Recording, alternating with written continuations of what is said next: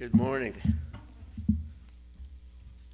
Funny, some of the expressions we use when it comes to anything, but especially our Lord, lost in His love.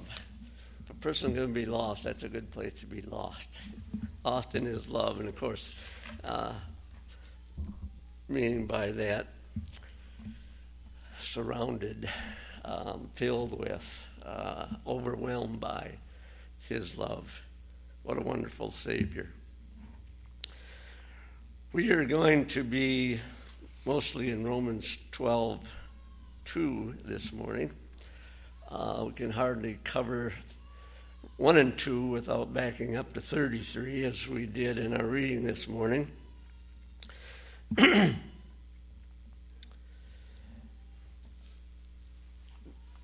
My son Corey, of course, studied to be an electrical engineer. And as he was going to college, the question come up in my mind, what is electricity? And I asked him. And I braced myself for a complicated answer. After all, this fellow went beyond my understanding way back in junior high. And now he's got years of college. So I figured there was some kind of big explanation as to what is electricity.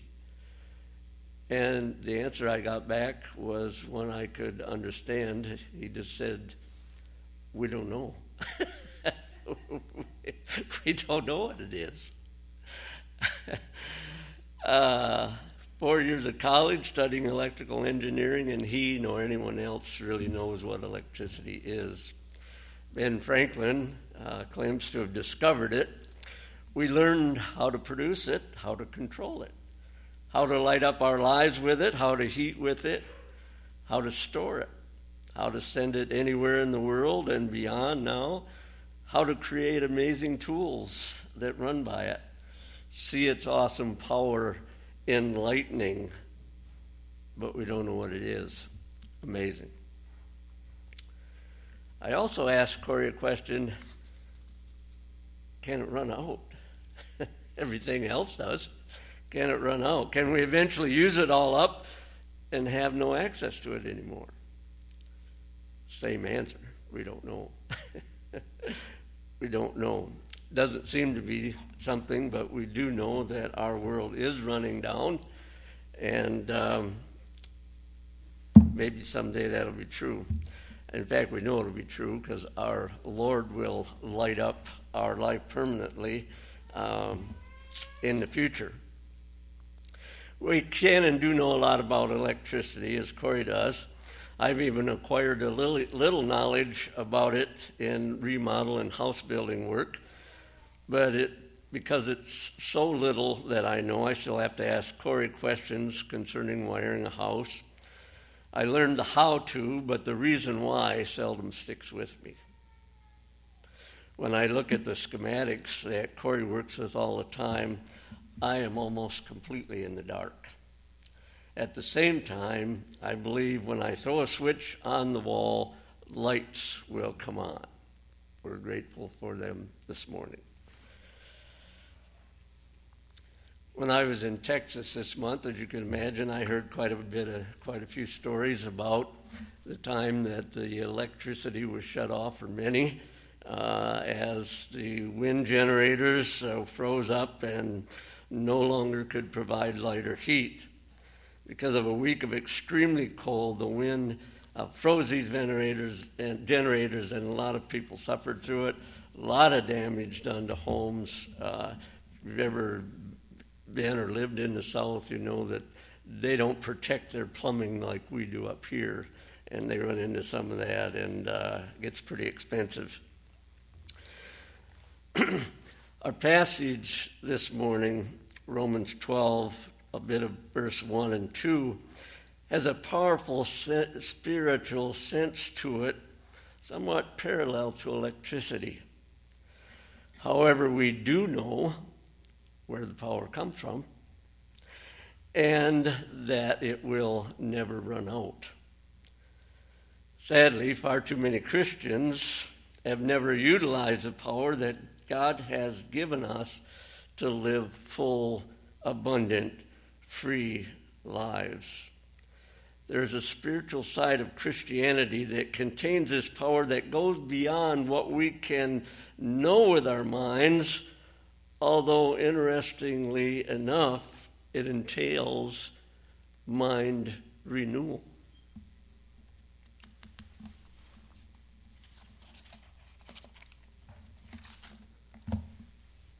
Also interesting that it is unleashed in a passage that many feel is another kind of works system, in a sense, found in Romans 12:1 and 2. I beseech you, therefore, brethren, by the mercies of God, that you present your bodies a living sacrifice, holy, acceptable to God, which is your reasonable service.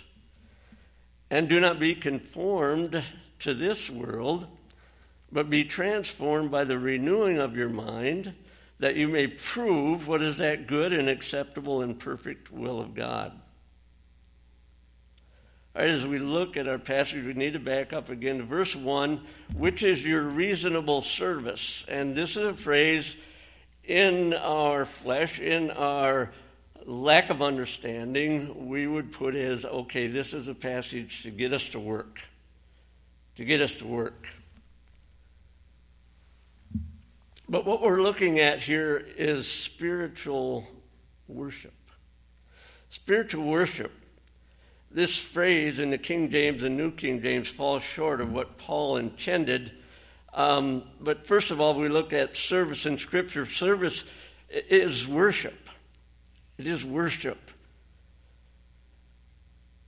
The Greek word for service has a far deeper meaning than a work, and probably should have been translated as the RSV does, worship. It is interesting to learn that worship and service are close to the same in Scripture, if not the same.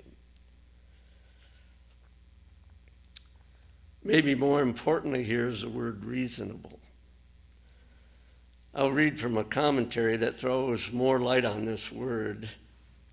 The Greek scholars of our generation will unite in giving the word reasonable a figurative meaning that brings it into the domain of spiritual things and out of the sphere of reason.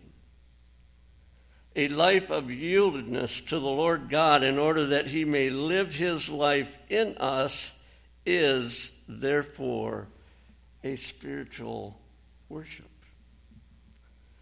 We tend to think of things that we do at church as worship. This, of course, is public worship, and it's true and can be good. But it isn't always, especially in the area of musicians. Musicians,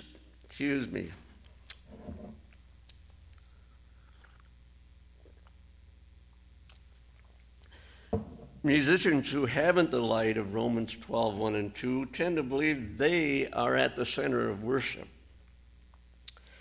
I had to come to the place in my life when I believed that I needed to confront a musician in the church, that instead I would find a good solid block wall and beat my head against it until the feeling goes away and then go on with life. And of course, I'm being silly in a sense, but too many have really believed that that is worship, is just what they were doing. And the flock, and God is the center of it, took a secondary position or place. I am so blessed and so thankful that our worship leaders in this church their heart is to praise God and to glorify Him, and they've done a beautiful work. And again, I'm so blessed with it, with what they've done and what they're doing. You can ask Mrs. Walgass what we have gone through in the area of music within the church, but we won't go into any details. God working in and through a life, people that know Him and humbly go before Him, that want to praise Him and glorify Him. And just as we heard this morning, that's what God intends. The Jews had this sort of worship under the law. And now, of course, it can go deeper and more beautiful as God is praised through our time of music, singing, etc. But Romans 12:1 brings us into an individual worship which is above and beyond collective worship into a personal worship. A personal worship. The truth has penetrated our hearts, and we desire to worship Him in and through our lives. Again, the same commentator, the theme of our text is a giving of the humble and the contrite heart to the Lord as a sacrifice. We have come to God. We have looked at the cross and have seen there the fountain of all His mercies. Now we are to go out and live in a way that is worthy of so much love. That love is to constrain us. Henceforth, the way we walk and talk will show how much we really love Him. So we don't get that picture generally. We don't get that idea, do we? When our hearts are filled with the truth, and He fills us with His love, and it shows on the outside, and that's a service. Others are seeing the reality of God and the reality of Jesus Christ, the reality of the cross in and through our lives. We don't look at the world. We don't walk in the world. We don't treat other people like the world does. And people see the difference. I care about you. What's your need? Do you need to know Jesus Christ as your Savior? Do you need to know the love of God? Do you need to know how much He loves you and wants you to spend eternity with Him?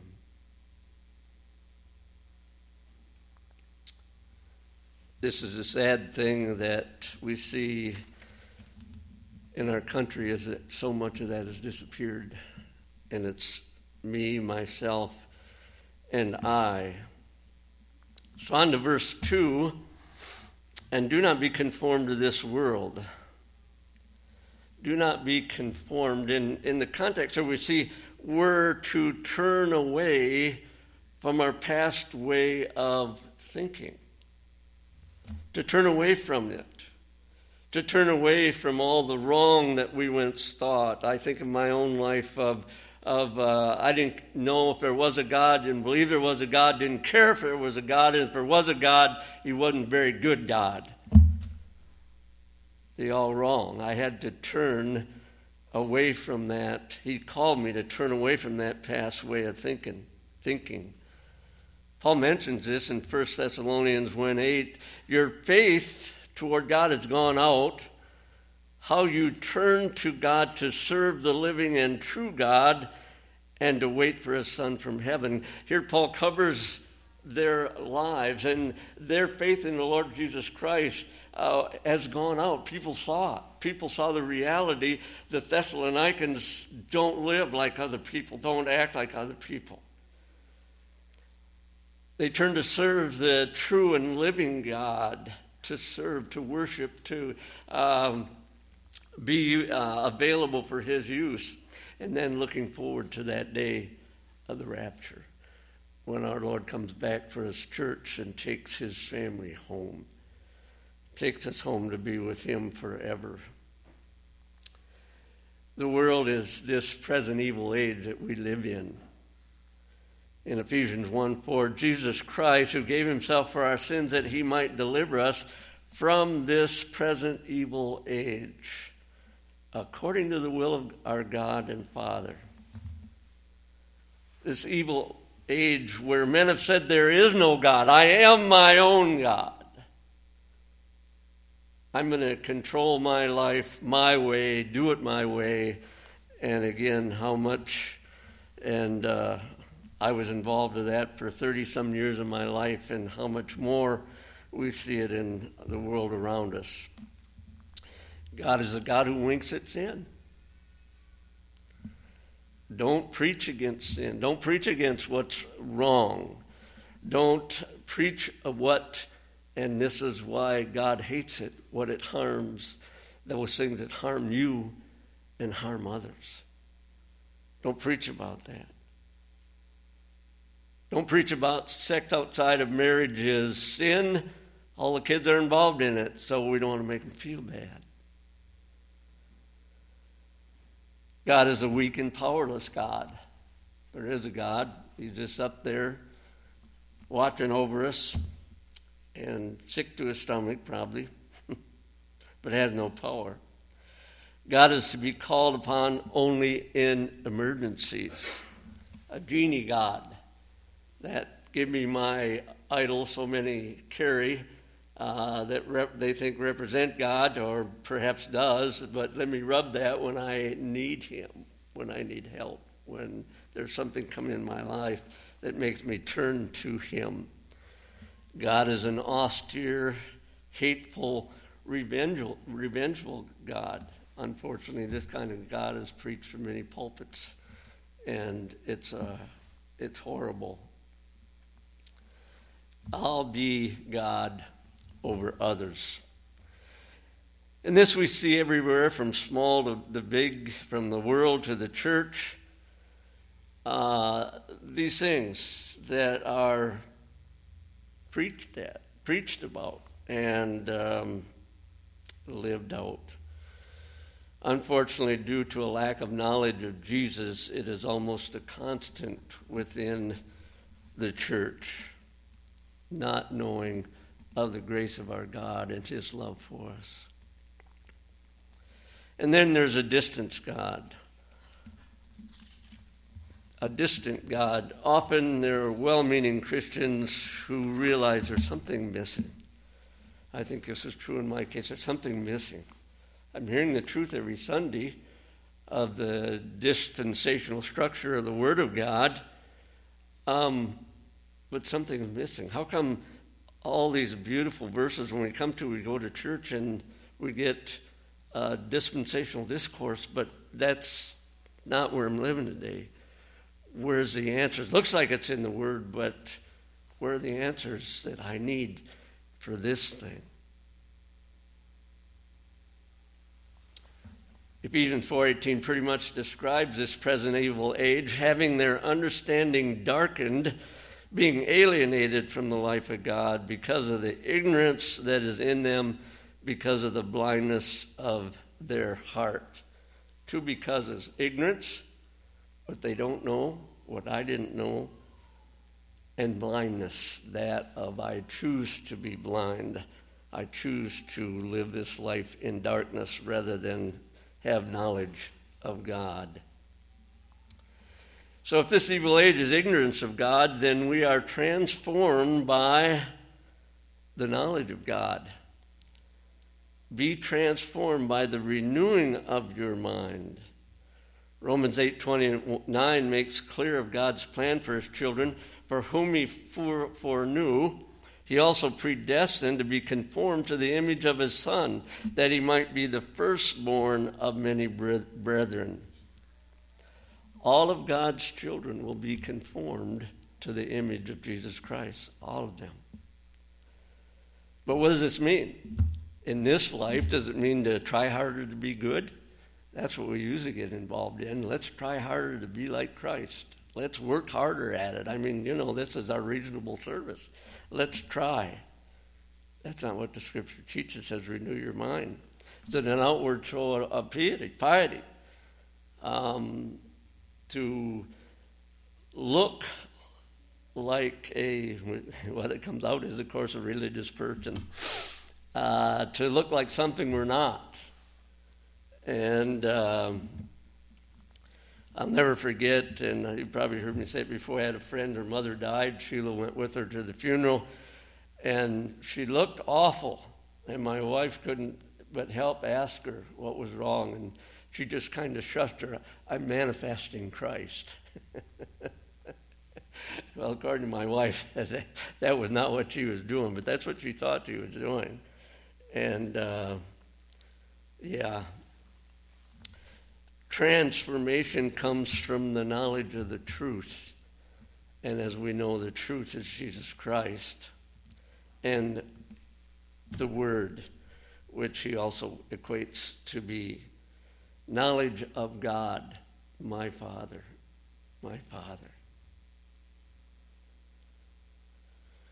Scripture is full of passages admonishing us to have knowledge of God. Psalm 22:17, incline your ear and hear the words of the wise, and apply your heart to my knowledge. My knowledge. Paul prayed in Ephesians 1:17 that the God of our Lord Jesus Christ, the Father of glory, may give to you the spirit of wisdom and revelation in the knowledge of him. Man, I'm not who you think I am.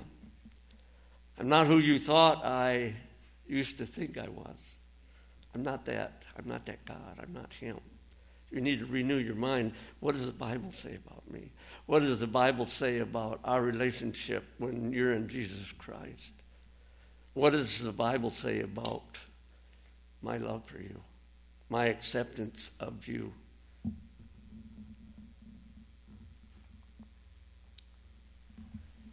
The eyes of your understanding being enlightened. Let the truth turn on the lights for you so that you can see the reality of who I am and know me. The hope of his calling, the riches of the glory of his inheritance in the saints, and what is the exceeding greatness of his power toward us who believe, according to the working of his mighty power. And there's that power again that comes from what? Believing God and what he says in his word.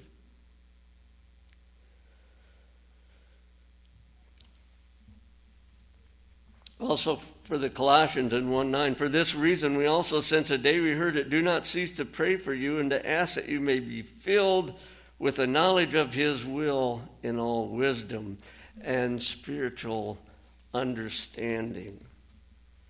See, again, we can't leave this at the written word just in our mind. It always goes deeper than that. This is relational.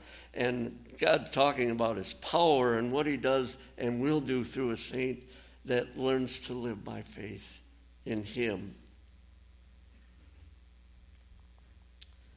Romans 11:33 that we just looked at. Oh, the depth of the riches, both of the wisdom and knowledge of God.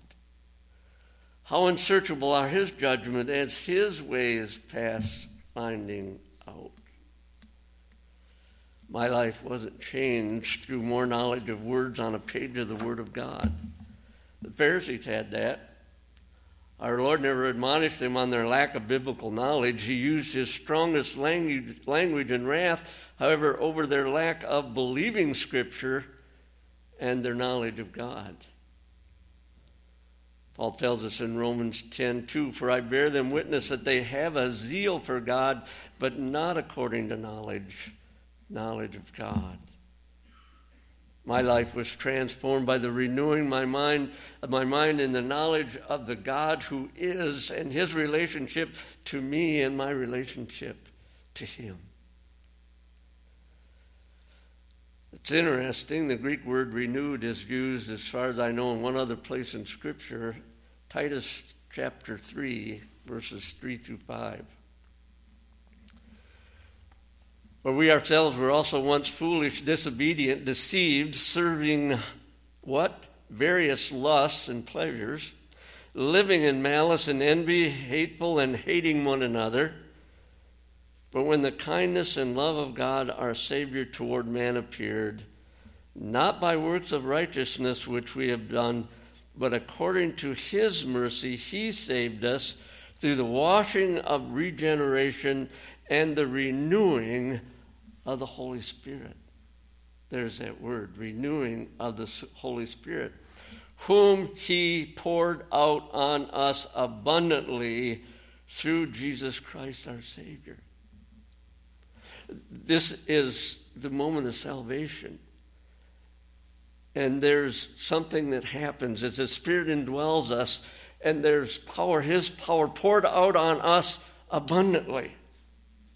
At that time, we have it. It's here, the moment of salvation. This is where the electrification, if you will, of the believer takes place. This is an obvious spiritual element taught in Scripture that goes beyond the mind and must be taken by faith. I learn it, I read it, I see it in Scripture. It's a word for me today. I need to believe that. See, so much of Scripture and the grace, and in this dispensation of grace, we can't get our minds around it because it goes deeper than what we can figure out. How to work electricity, if you will, how to store it and move it and use it and all these other things. No, it goes much deeper.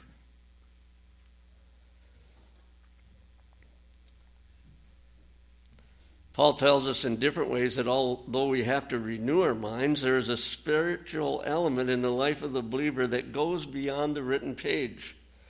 In just a few verses, Paul prayed in Ephesians 3:19 for the Ephesians to know the love of Christ which passes knowledge, that you may be filled with all the fullness of God. And again, that wording there, that passes knowledge. Study the word all you want, Dan. But you're not going to figure this out because it passes beyond knowledge. You know it from the Word. Do you believe it? That I can work in and through you.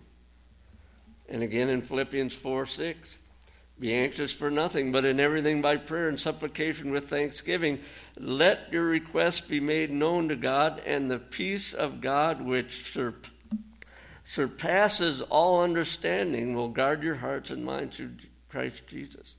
Often I've used this in counseling and ministry, that surpasses all understanding. You can study this book for 100 years, and you're not going to be able to understand this. It surpasses, it goes beyond it.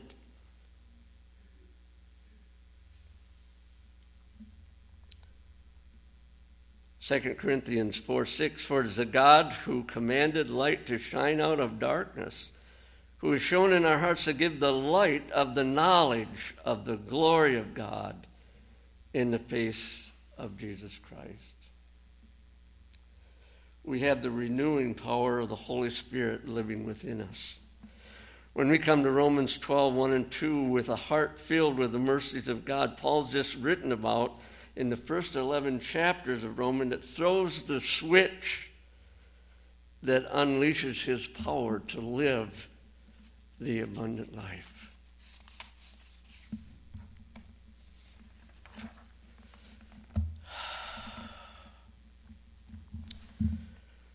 Renewing our mind means coming to the place in our lives where we know God well enough to trust Him in all areas of our lives, to do what He promises He will do. When we do, we basically thrown the switch when we present our bodies a living sacrifice. Faith unleashes the Spirit of God, the power of God, to change our lives. Our primary need in life is to renew our mind to who Jesus is. We notice that Jesus did not say, this is the truth, and if you don't believe it, you will be damned. He simply shows us the truth. I am the truth.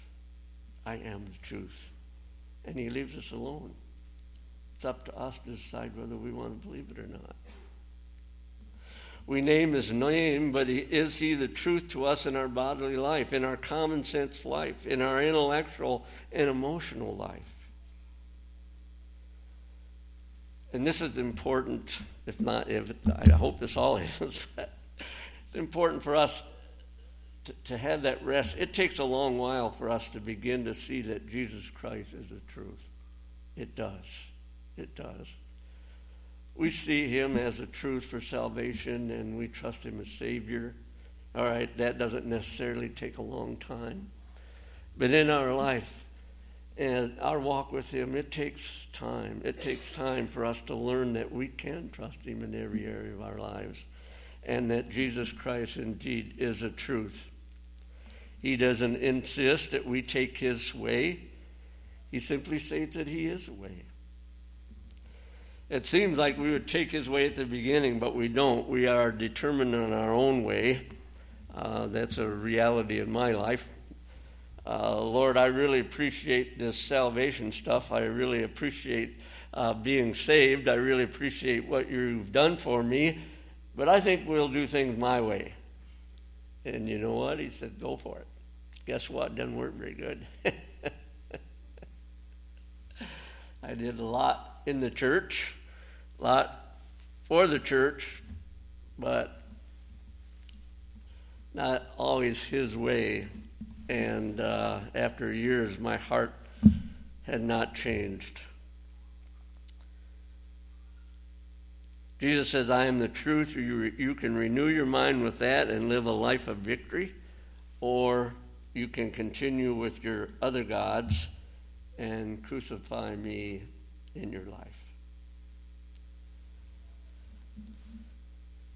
It's interesting, but God usually uses others to help us to renew our minds. This is in his plan, and he has provided a work for each one of us and give us the opportunity, the joy, and the blessing to pass on to others what he has given us, the knowledge he has given us, and this is the way we need to look at it. He gifts us, and we're coming to that in Romans 12, to prepare us for the specific work he has provided for us. And but he generally uses other people to what? Say that you can believe this. Again, a wonderful dispensational pastor taught me and showed me through his life, you can believe the word rightly divided. You can believe that we're living in this dispensation of the grace of God. We know how many false teachers and people that have been steeped in error and how hard it is for them to get out of that. But thankfully I was saved in a church that said, no, this is a truth, what you read in Scripture, what you see in Paul's writings. And it goes on. Believers who have renewed their minds believe the truth of who Jesus is and encourage others to believe what Scripture says. Those who understand the word rightly divided, again, helped me to see Scripture and assured me I could believe what it said. But often they didn't believe other truths that were also in Scripture concerning God as our Father and the personal relationship that I have with him today.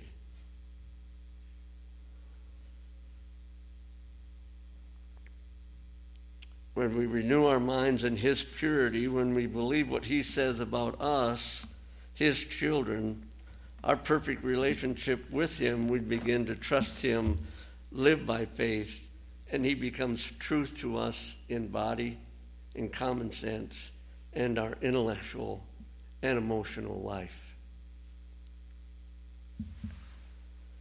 It is those who have renewed their minds, proven God's will, that will assure others that they can believe what is written.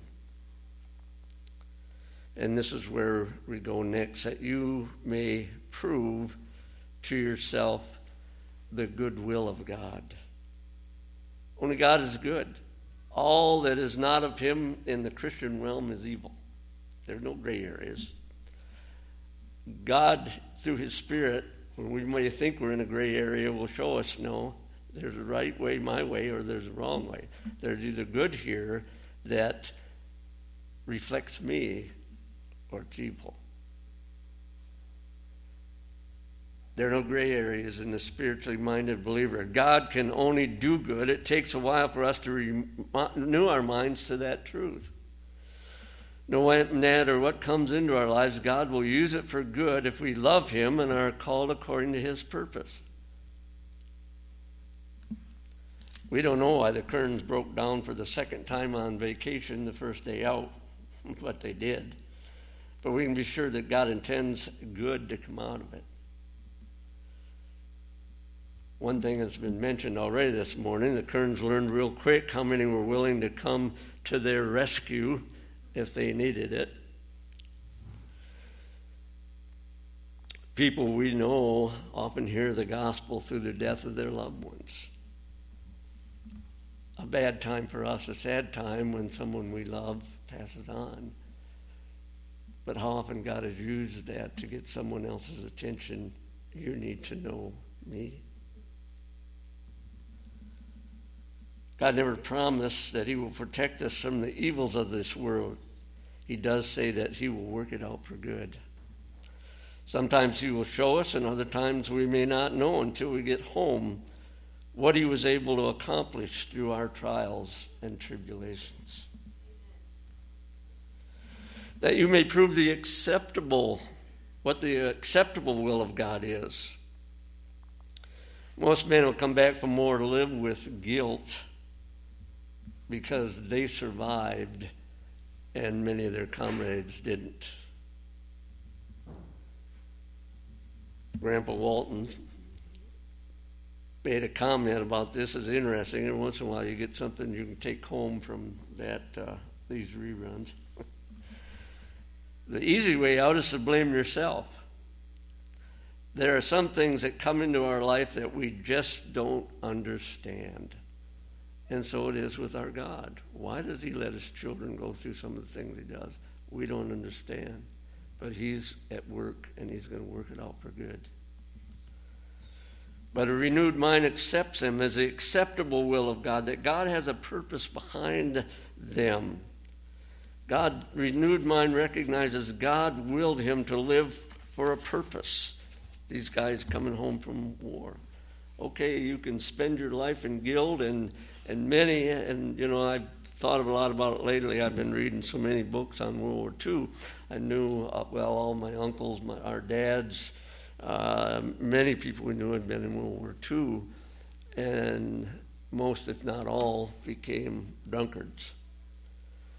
And as I read about what they went through and what they experienced, very understandable where they couldn't get this out of their mind. And what they saw. And many, said if there is a God, then I don't want to know him. Why could he let this happen?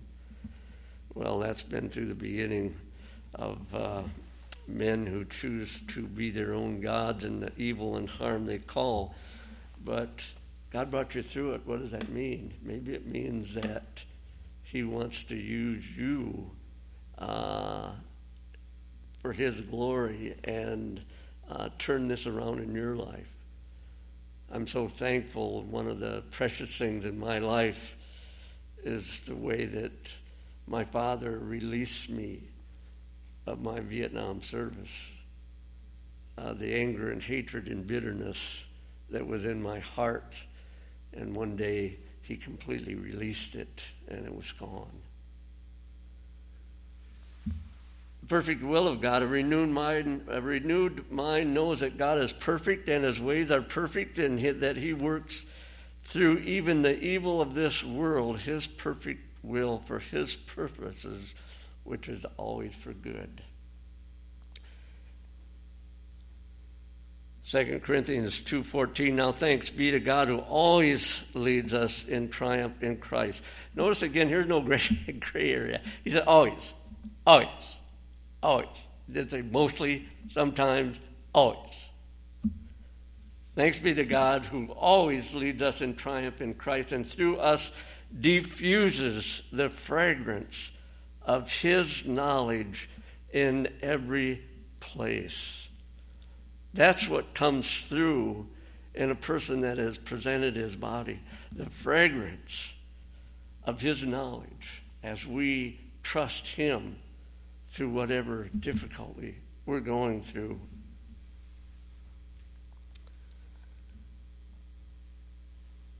And in closing, I'll repeat 2 Corinthians 4:6, for it is a God who commanded light to shine out of darkness, who has shown in our hearts to give the light of the knowledge of the glory of God in the face of Jesus Christ. When we know our Father, we no longer question why adversity comes into our lives. We find our questions are gone. When I was in an accident in the hospital for a week, broken neck, a body brace for 3 months, and out of work for 5 months. I didn't ask why. My God had brought me to the place I didn't need to. I had been to Romans 12, 1 and 2 with all my heart and had what? The most blessed time of my life up to that point in my life. I know some people must have thought I was nuts, but that's their problem. God brought many opportunities to talk about Him and help people to know a bigger God. I believe at least 2 people were saved because of my broken neck in that time, and hopefully there were even more. When I had a brain bleed, 2 operations, seizures, and was completely paralyzed on my left side, I didn't ask God why. I had long before renewed my mind and proved what is that good and acceptable and perfect will of God. Father, you have a good and acceptable and perfect plan through this because I love you and have been called according to your purpose. And I didn't beg God to heal me. That was his decision. I set about doing what the rehab people told me to do and sought to make the best of my present circumstances in case I stayed paralyzed. And people notice a difference. No one in here has your attitude. The one negative from it, people told me, well, you're the pastor, you're supposed to be like that.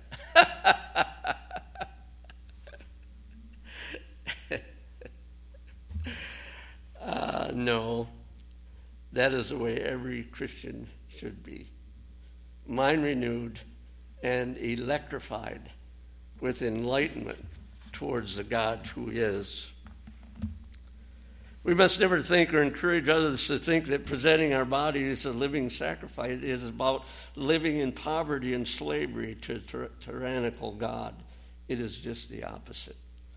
All of a sudden we find ourselves to have thrown the switch, the lights turn on, and we finally are living in spiritual light. We finally have the joy-filled, abundant life that we always long for.